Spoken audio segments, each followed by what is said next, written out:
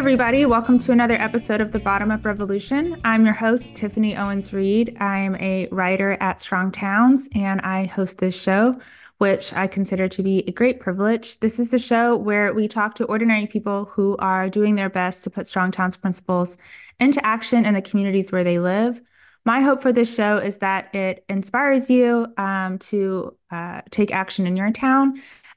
And also, hopefully, it helps you see how that doesn't always have to be a huge project, a huge undertaking. It can be something really little.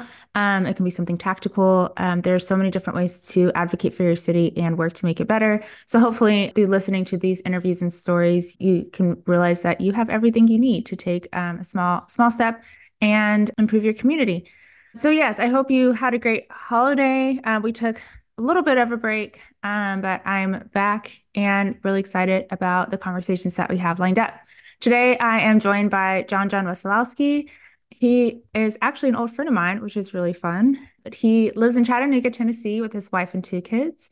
He works full-time in social media and outside of work makes content for various social media platforms, mostly TikTok and Instagram, related to urbanist issues. He was a founding member of the Chattanooga Urbanist Society, a bottom-up group of residents who are making their city better through tactical action. And he's also a member of the Chattanooga Strong Towns chapter. John, welcome to the show. Hey, thanks so much for having me. It's good to see you again, Tiffany. Yeah, good to see you too. This is really fun. I guess it's been fun for me because we've kind of been in each other's orbit for a couple years to kind of see your journey with becoming interested in urbanism and all these different topics and issues. I'd love to just kick things off a little bit. Can you just kind of tell me about that journey or like how city issues and urbanism became so interesting to you?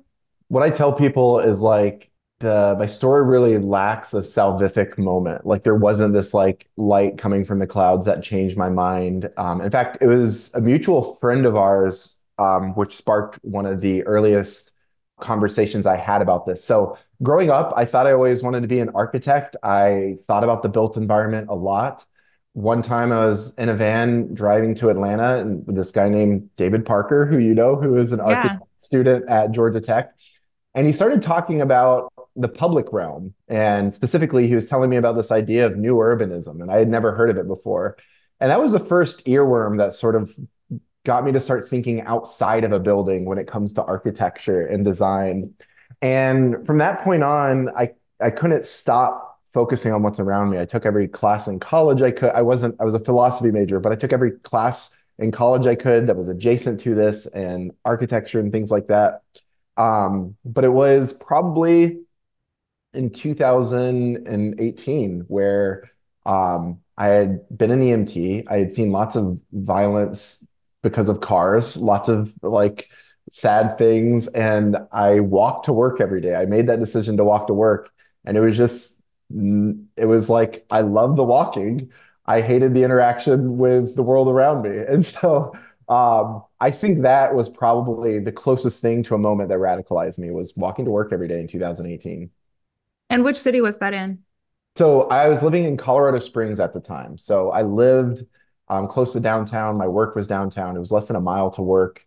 But yeah, it was sort of like the moments every day on that walk that sort of forced me to think like we've got to try to change something about how our cities are built.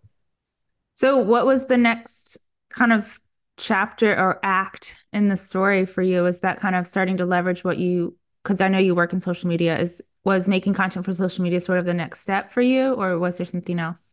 I really dabbled in it, but not consistently. It wasn't really until 2020 when I moved back to my home state of Tennessee, which is where I live now in Chattanooga. I moved back here and the city was approving a tax incremental financing plan to build a huge minor league stadium, which 3 years later, we're still fighting like what's going to happen. We just found out it's a $40 million over budget and we haven't even broke ground on it yet. So it was one of the most absurd things. And I showed up to city council.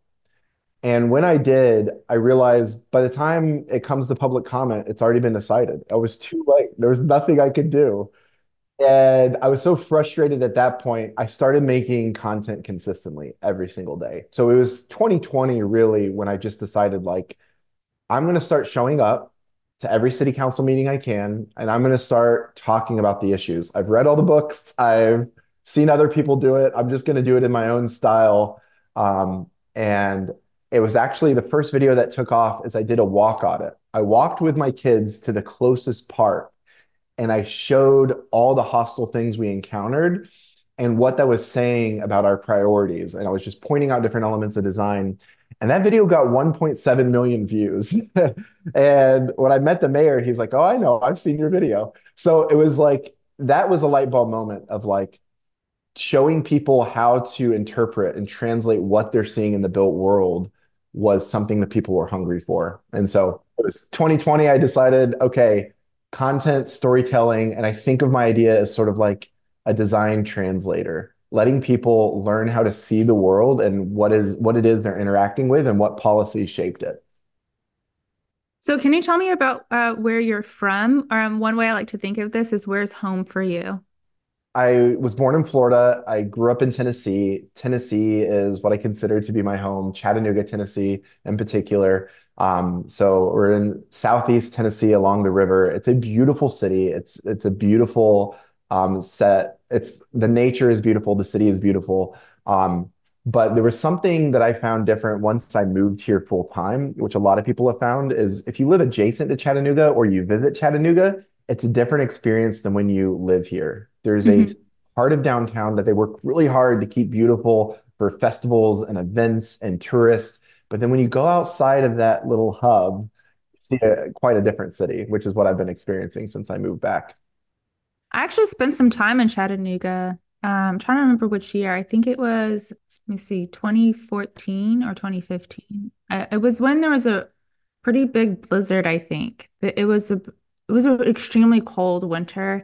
And I remember this because I had won a grant to write about cities. And so I was doing four different cities over the course of a year. And I figured I would go south for the winter because I didn't have a car. So this whole year I was living without a car, kind of traveling the country in all sorts of adventurous ways. And I remember getting there and I was like, are you kidding me? Like I came Cold. here to avoid the cold, and then it just was, yeah, it was really cold. And that's interesting because one of my memories of Chattanooga was being there without a car. I lived really close to downtown. I lived really close to a coffee shop. There was a bakery. And so I walked everywhere and I remember how lonely it was because there was no one else out. Like there was no one else out walking. And I didn't at that time I didn't have the language to articulate what I was experiencing, but I remember that. I remember walking around in my leather bomber and just feeling like, wow, this is so lonely. There's no one else out here. And I feel very awkward because I must stand out like a sore thumb. It's so what's interesting is two of our most downtown streets, Broad Street and Market Street, they really lack entrance frequency. It's gotten a lot better since 2017. So what you saw would probably look very different, but still there's a lot of parking garages. There is a 1 million square foot building that's like meant for the TVA, Tennessee Energy Company, the Tennessee Valley Authority. That's now vacant, but even before it was vacant, the first three floors are window and doorless. So it's just like you're walking next to. So it's a challenge that I think we're overcoming right now, like slowly but surely. But the entrance frequency makes some of the places that should be the most lively feel very dead, even in the middle of the day.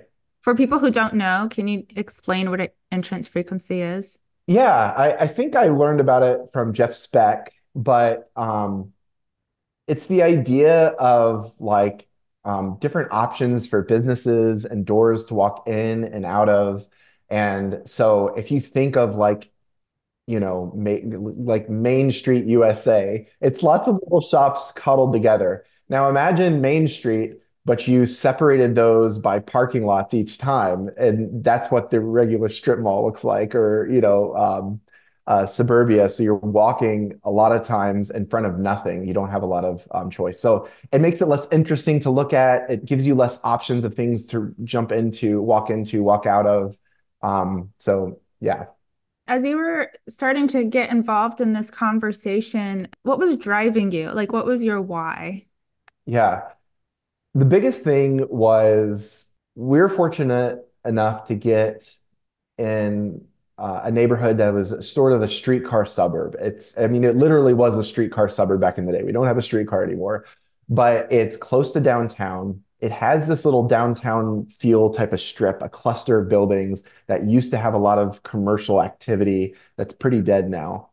And, and everyone loves this neighborhood. It's super desirable. We got here, and then I realized um, I don't see people outside. The streets aren't active. There's no reason to be outside, slash the roads that are active with cars and they're dangerous.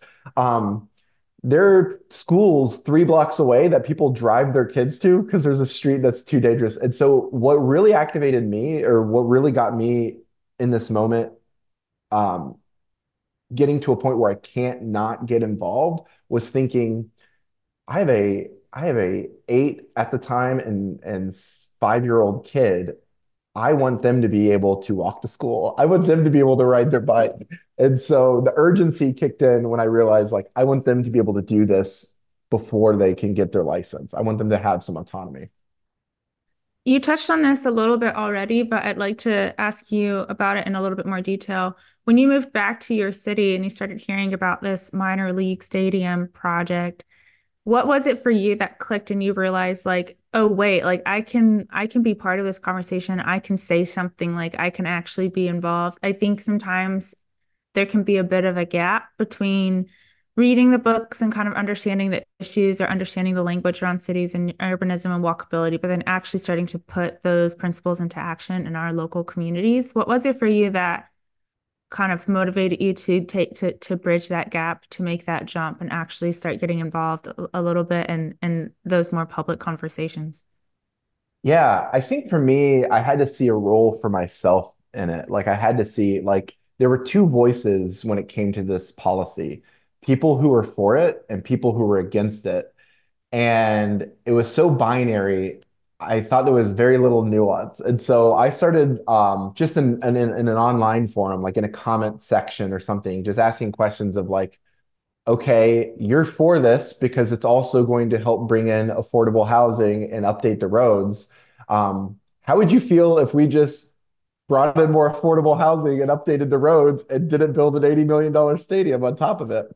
And so for me, it was seeing like there were some people who their ideas were aligned, but they were using different vocabulary. People were missing each other in the conversation.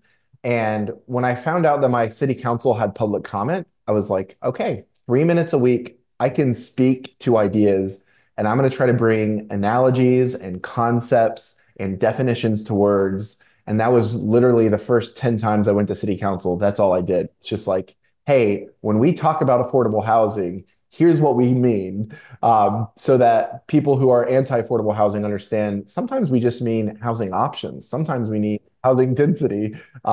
So yeah. That's very interesting to me how you actually had a strategy for every time you went to a council meeting, of like what you wanted to say or what your goals were. So what's funny is at the time, TikTok only allowed for 3 minute videos, and my job was to make TikTok videos. And our public comment is 3 minutes. And I thought, I'm perfect at writing a 3 minute script. That's brilliant. And so I was just like, um, what if our city council learned the term missing middle housing and what that means? And so one week I just decided I'm going to talk about missing middle housing. And what's great is 2 weeks ago, 3 different city council members used the term missing middle unprompted. So I was like, they got that. Now they voted down 3 options for missing middle housing that week. So we're not quite there yet, but they knew the term. And that was what I started doing, is like, okay, I'm going to talk about multimodal and things like that. So you went one step further beyond just showing up to city council meetings and you realized you could actually start improving the city itself. Can you tell me what that was like for you with your famous repair story? Yeah. So there's this one side of me that's saying, okay, my job is just to show up and to speak out. And I was doing that with city council. But there was this bridge near my house that went over a road. A car knocked out a section of the guardrail. And for 2 weeks, the guardrail sat completely empty with just caution tape there. And I saw someone walking by it and they were kind of stumbling. I don't know if they had a limp or what. And I just thought they could fall. And that's a 25-foot drop onto another road. And I thought the city should do something about it. Like, obviously, you can't fix a guardrail same day, especially if there's Department of Transportation, it's a state road, city road. I thought, but they could have put something temporary up. And then I thought, if they put something temporary up and it fails, they have to accept the liability. And I thought, I should put something temporary up. And then I thought, if I put something temporary up and it fails, I get the liability.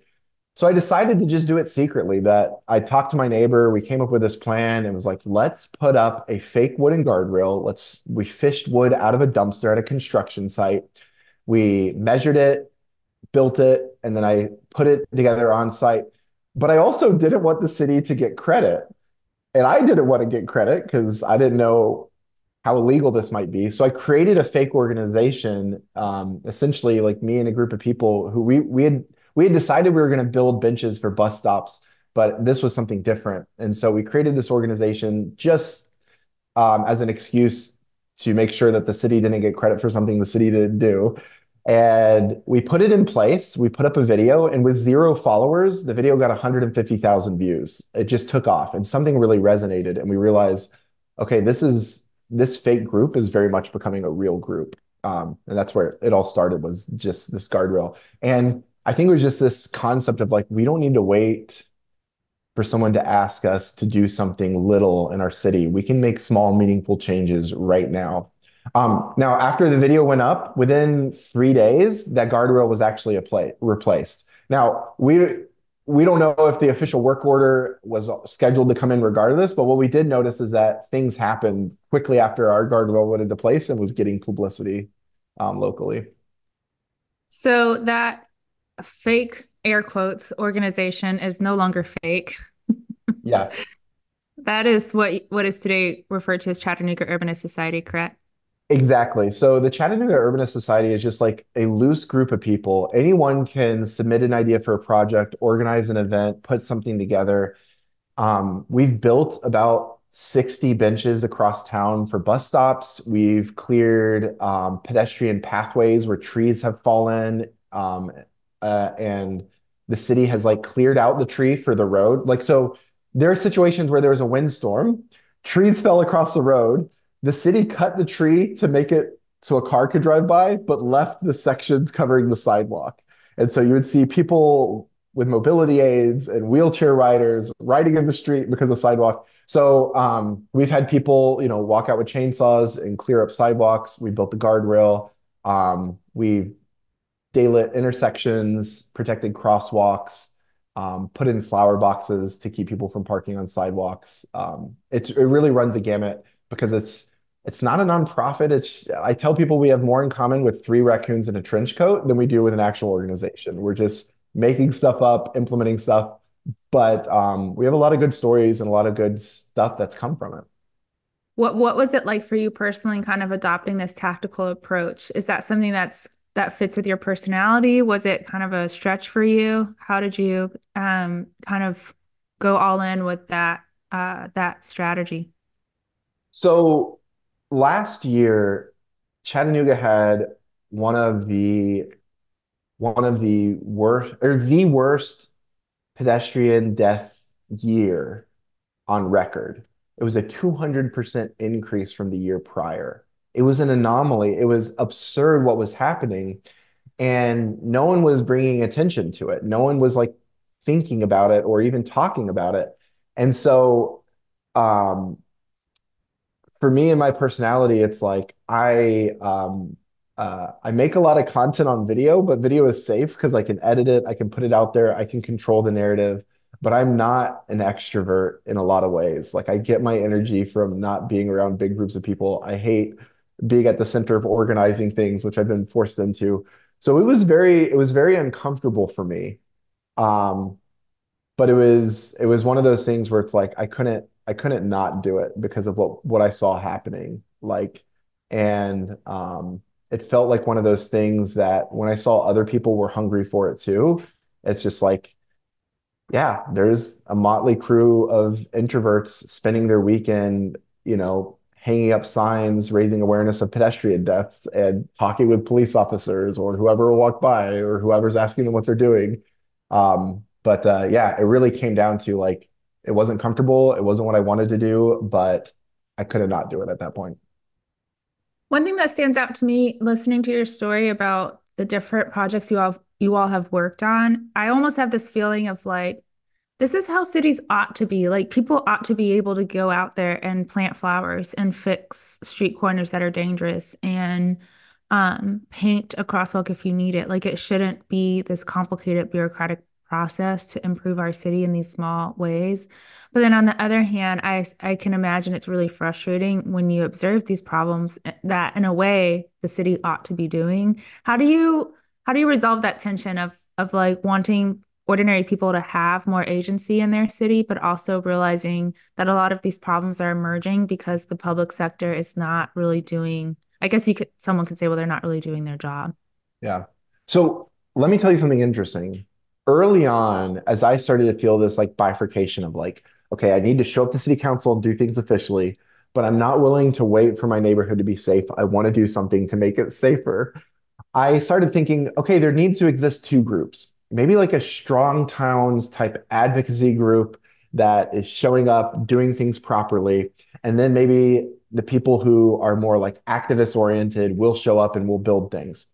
So as I started talking to people about these two groups, I was surprised that architects, former city planners, engineers, people who I thought would be very passionate about advocating for this would want to be in the strong towns type group, but they all wanted to be in the tactical group. And then I couldn't figure it out. For the longest time, I couldn't figure out like why does this buttoned up Patagonia vest wearing, khaki pants engineer want to show up with me diving into a dumpster at 11 o'clock at night, but they don't want to show up to city council. And then I realized it's because their contracts are with the city. A lot of these people who care deeply about these issues are afraid of biting the hand that feeds them.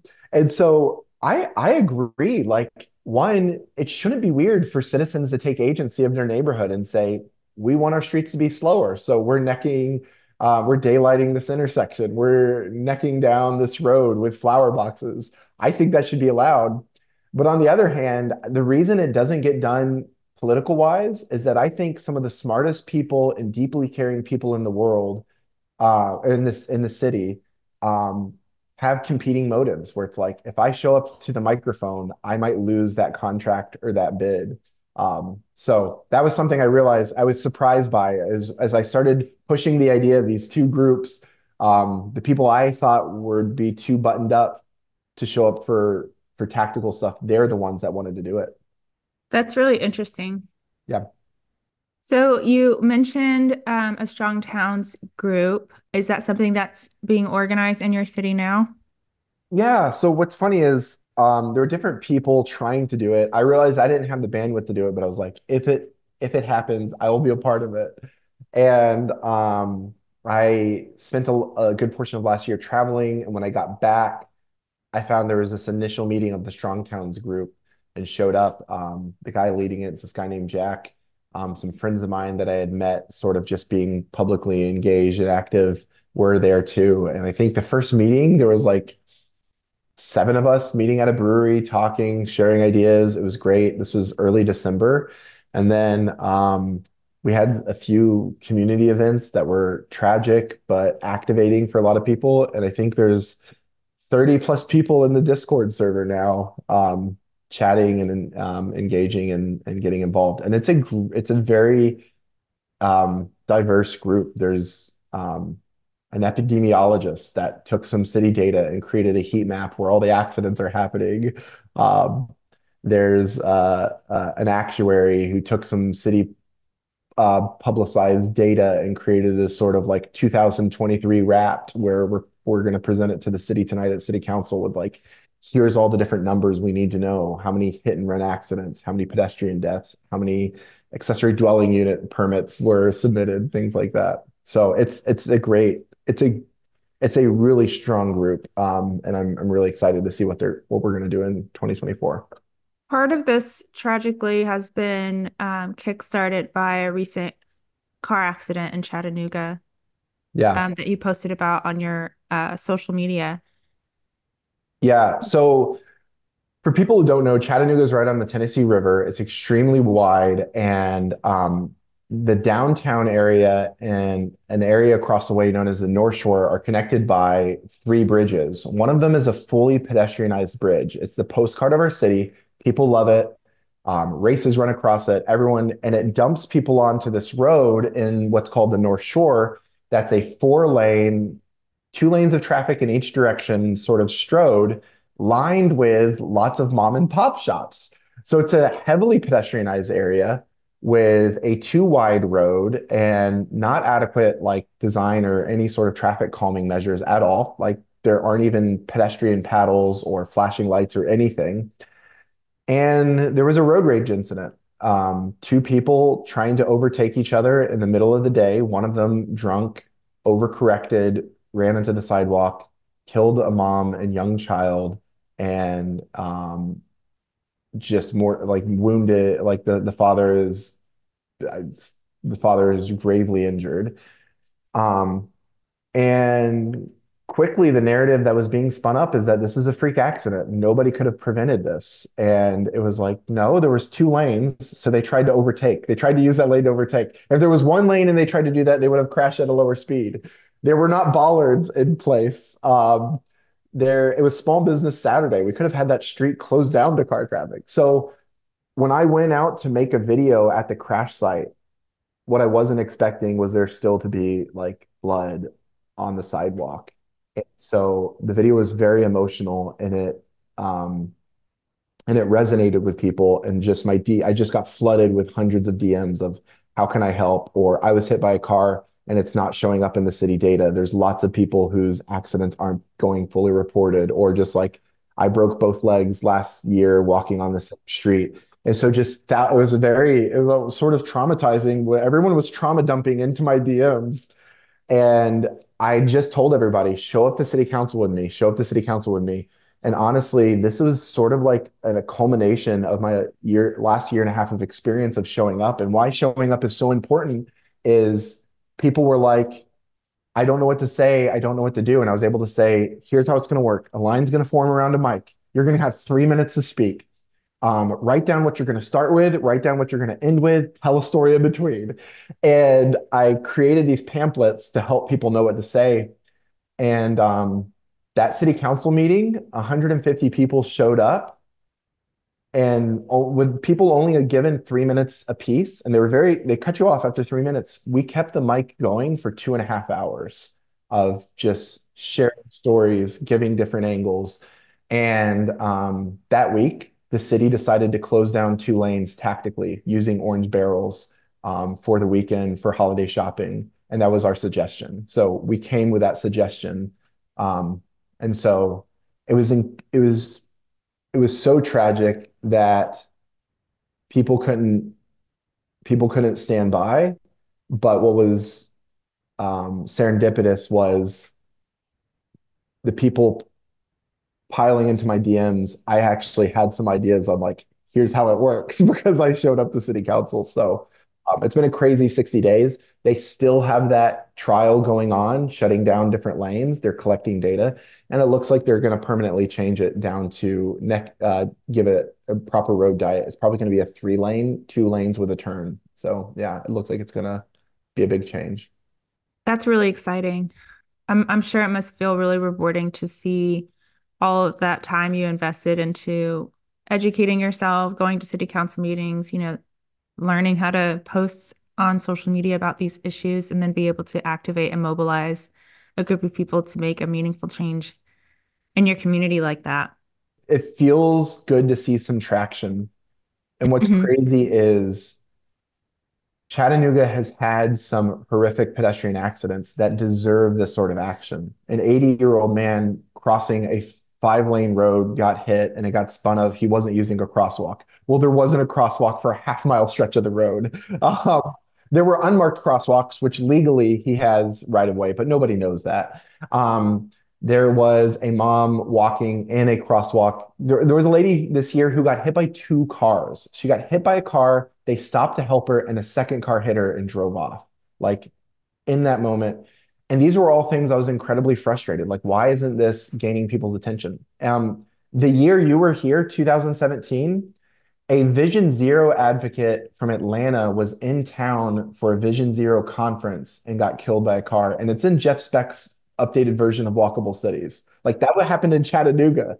Like all of these things you think would be enough to do something. But I think in those moments, people felt frustrated but didn't know what to do. And there was a small group of people, the small but mighty Strong Towns chapter, who had just started meeting 2 weeks before, who picked up some slack and everybody did something. I couldn't have responded to those DMs. I didn't know how to create a flyer. I was just like, we need to make a digital this. We need, and people stepped in. So um, it wasn't just me, but man, it does feel good to see that like this group's timing was impeccable. Because if the Strong Towns group hadn't started early December, I think the outcome would have been very different. It would have just been another in the long list of tragic stories that nothing changed. So my question for you is, why do you think, I know this might seem like such a basic question, but when it's obvious that there is such demand and interest and desire for this kind of change, for safer streets, for more affordable housing, when it's clear that constituents want these kinds of outcomes, from just your experience, why does it take so much work to convince public officials to take these things seriously and rethink kind of how they go about business or how they think about the city? I guess I'm sort of referring on what you were saying about the engineers and the architects. They really want to be involved, but they're afraid of, kind of messing up their contracts. Do you feel like there's something analogous going on with the public sector where maybe they want to advocate for these types of design decisions, but there's something holding them back? Or like, I'm just curious, have you thought about this or what have you noticed? Yeah. So for me, one, it's showing up.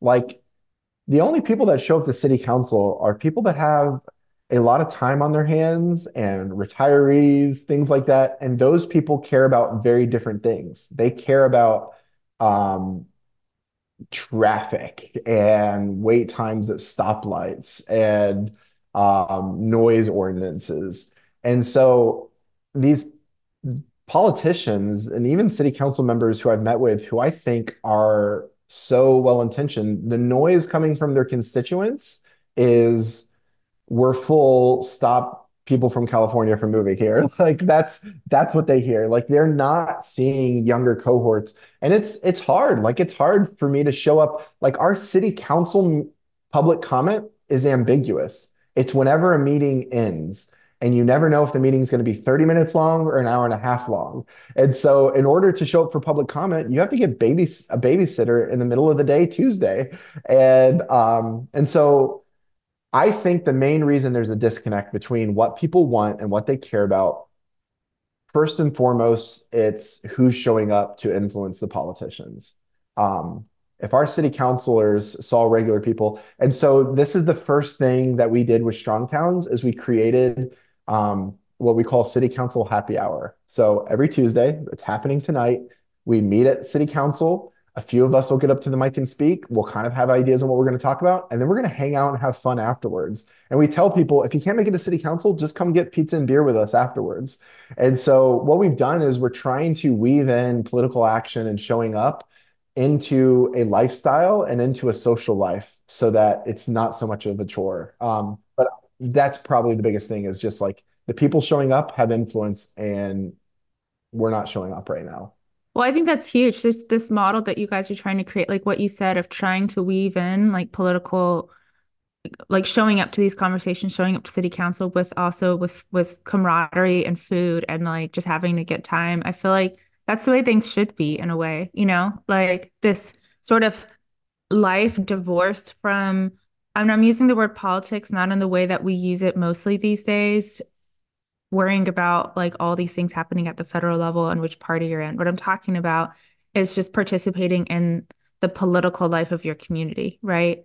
And it seems like that's something that you're trying to revive and kind of show people like how that's possible. And I think that combination that you're having of like camaraderie, you're not doing it alone, food, beers, and we'll be there to show you, we'll be there to kind of help bridge any knowledge gaps you might have. I think that sounds like a great recipe for revitalizing this idea of the civic lifestyle or the civic Yeah. lifestyle, so to speak. And yes, and everything you just said, like perfect summary of what I said with way too many words. Um, uh, but also there needs to be, in my mind, very careful articulation of these ideas, especially in the South and the political South. And here's what I mean by that. There's urbanist content with YIMBYs coming out of California, and what they say is just not going to resonate in a red or even a purple state politically. So what I've chosen to do is realize, and this is where I think Strong Towns is so good, is it's like, hey, look, when we talk about mixed use development or upzoning, um, we could use language that resonates with our community. Property rights, increased freedom, liberty, things like that that might work in Chattanooga that nobody cares about or might not care about. It might not resonate the same way if you live in the Bay Area. So um, so one, I would say like what I was saying about the camaraderie and the showing up, that's huge, but then also how you phrase it. Because right now, one of the loudest groups locally is an anti 15-minute city group. They're heavy into like a conspiracy that 15-minute cities are like a global cabal to destroy things. So like we have to stay away from language like a 15-minute walkable commute. Like we can't say the word 15 minutes. We have to say something else. So another thing, a big part about showing up is also choosing your language carefully and helping translate ideas so people understand really what's most important. Yeah, that reminds me of an article I read yesterday. Somehow I found myself on the website Car and Driver.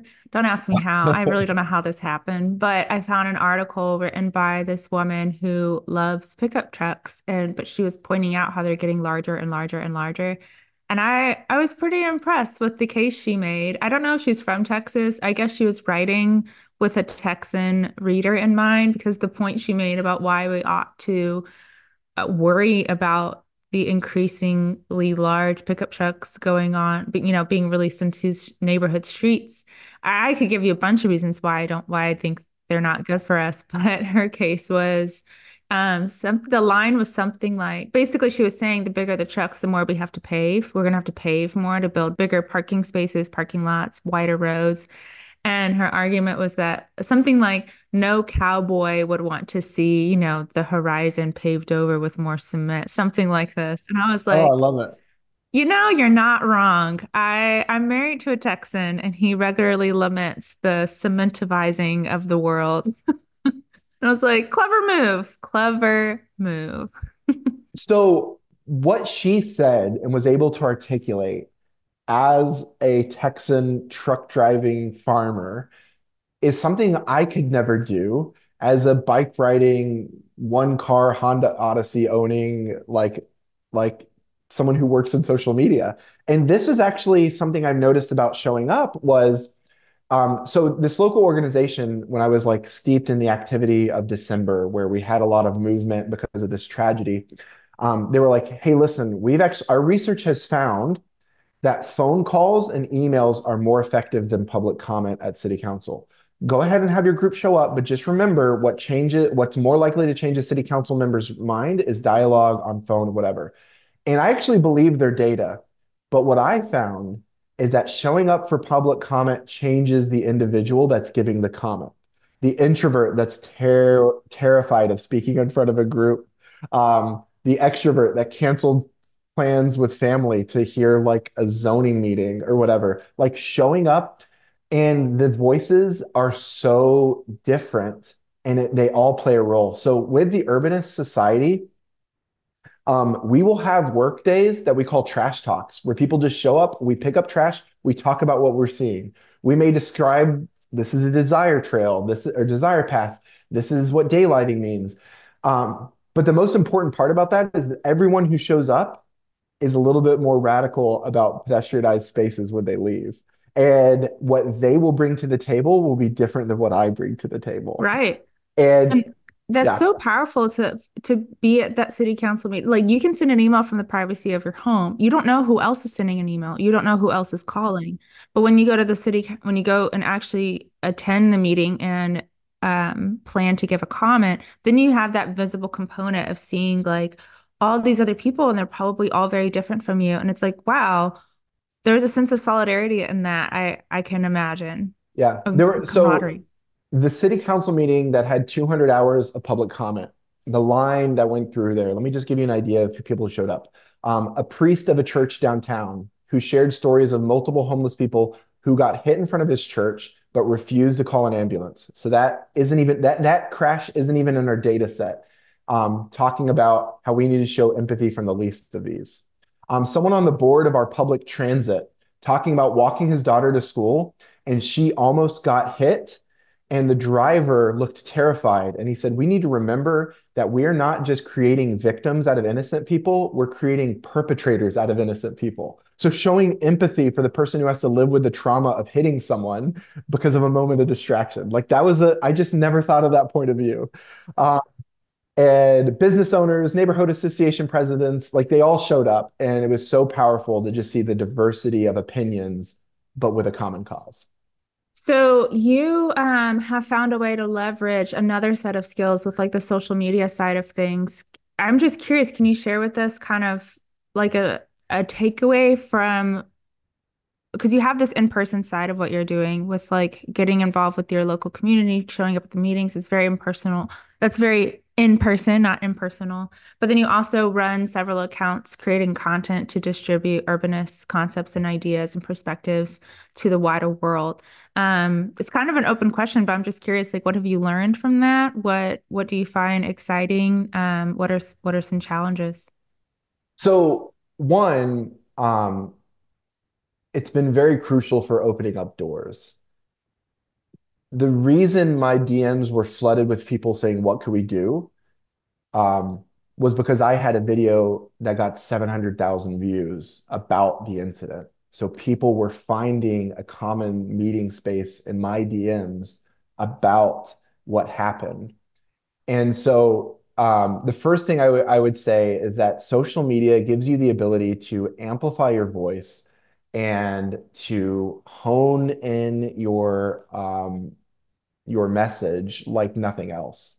Um, and but what people need to know is that there were hundreds of pieces of content that I made that flopped, that didn't end up being that great, that were on a channel with zero followers. Like the biggest thing is I created content that I enjoyed making, even if nobody watched it. That gave me the longevity to continue making it.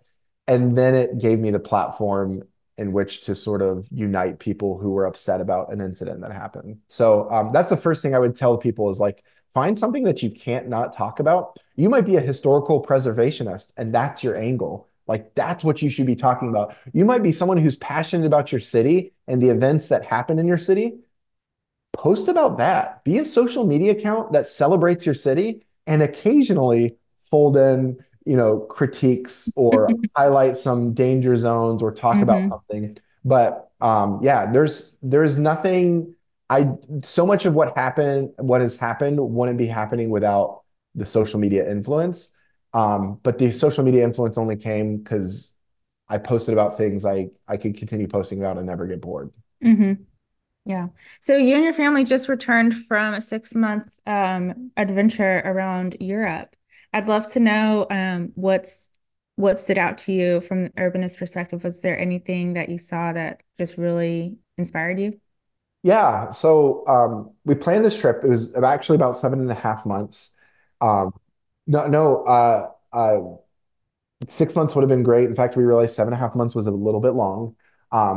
But we realized we could live in different parts of Europe for about as much as we pay to live in East Tennessee. And we pulled it off because we rented out our house and we don't have a car payment. Um, and we went to places like London and Paris and Barcelona, but we also went to Zadar, Croatia, and Lucca, Italy, places you haven't heard of, smaller towns.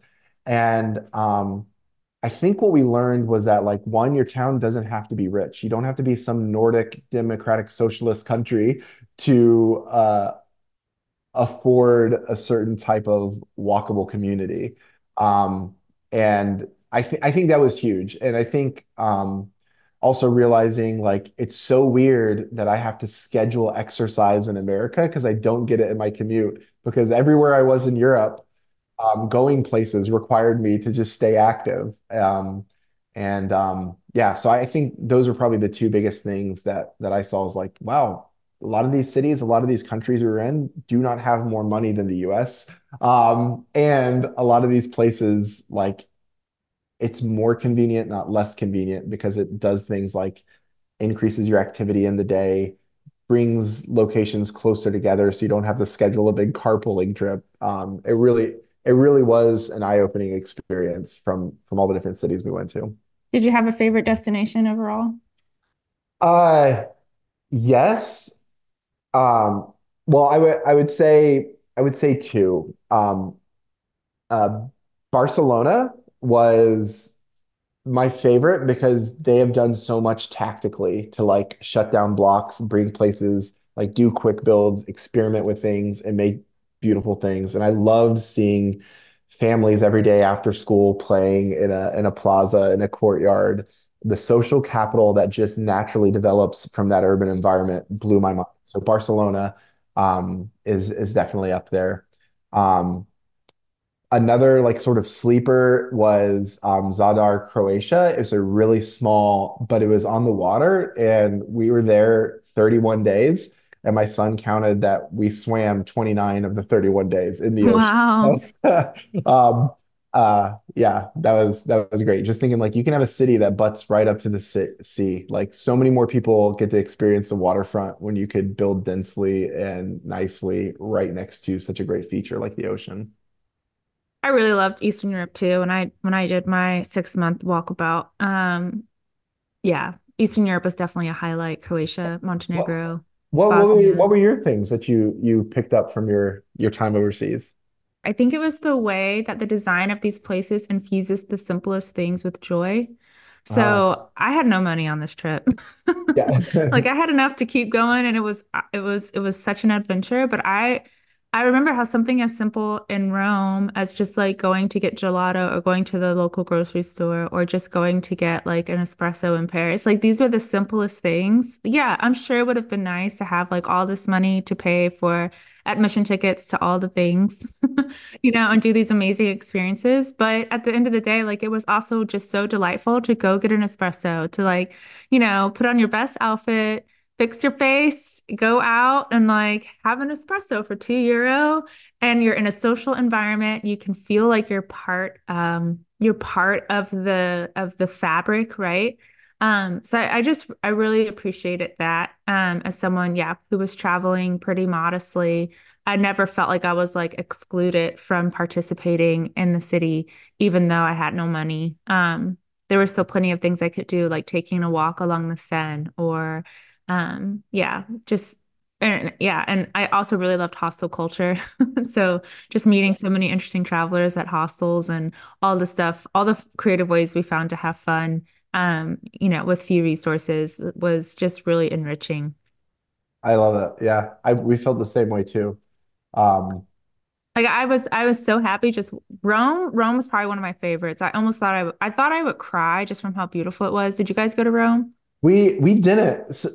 Yeah. I mean, long story short, I had this crazy idea to go to zero major cities to just focus on little one. And I was actually being pretty pretentious about it. I was like, we're going to go to London and It's visit. very hipster of you, John John. I know. And that's like what my wife was calling out, like, and I'm so glad that I got one over because we found a free housing situation in London and spent almost 2 months in London, and it was wonderful. But I just thought like London, they speak English, it's gonna feel like America, but like New York or something. But like I was so pleased with London. Paris, oh my goodness, like it was yeah, it wasn't even, but we didn't make it to Rome.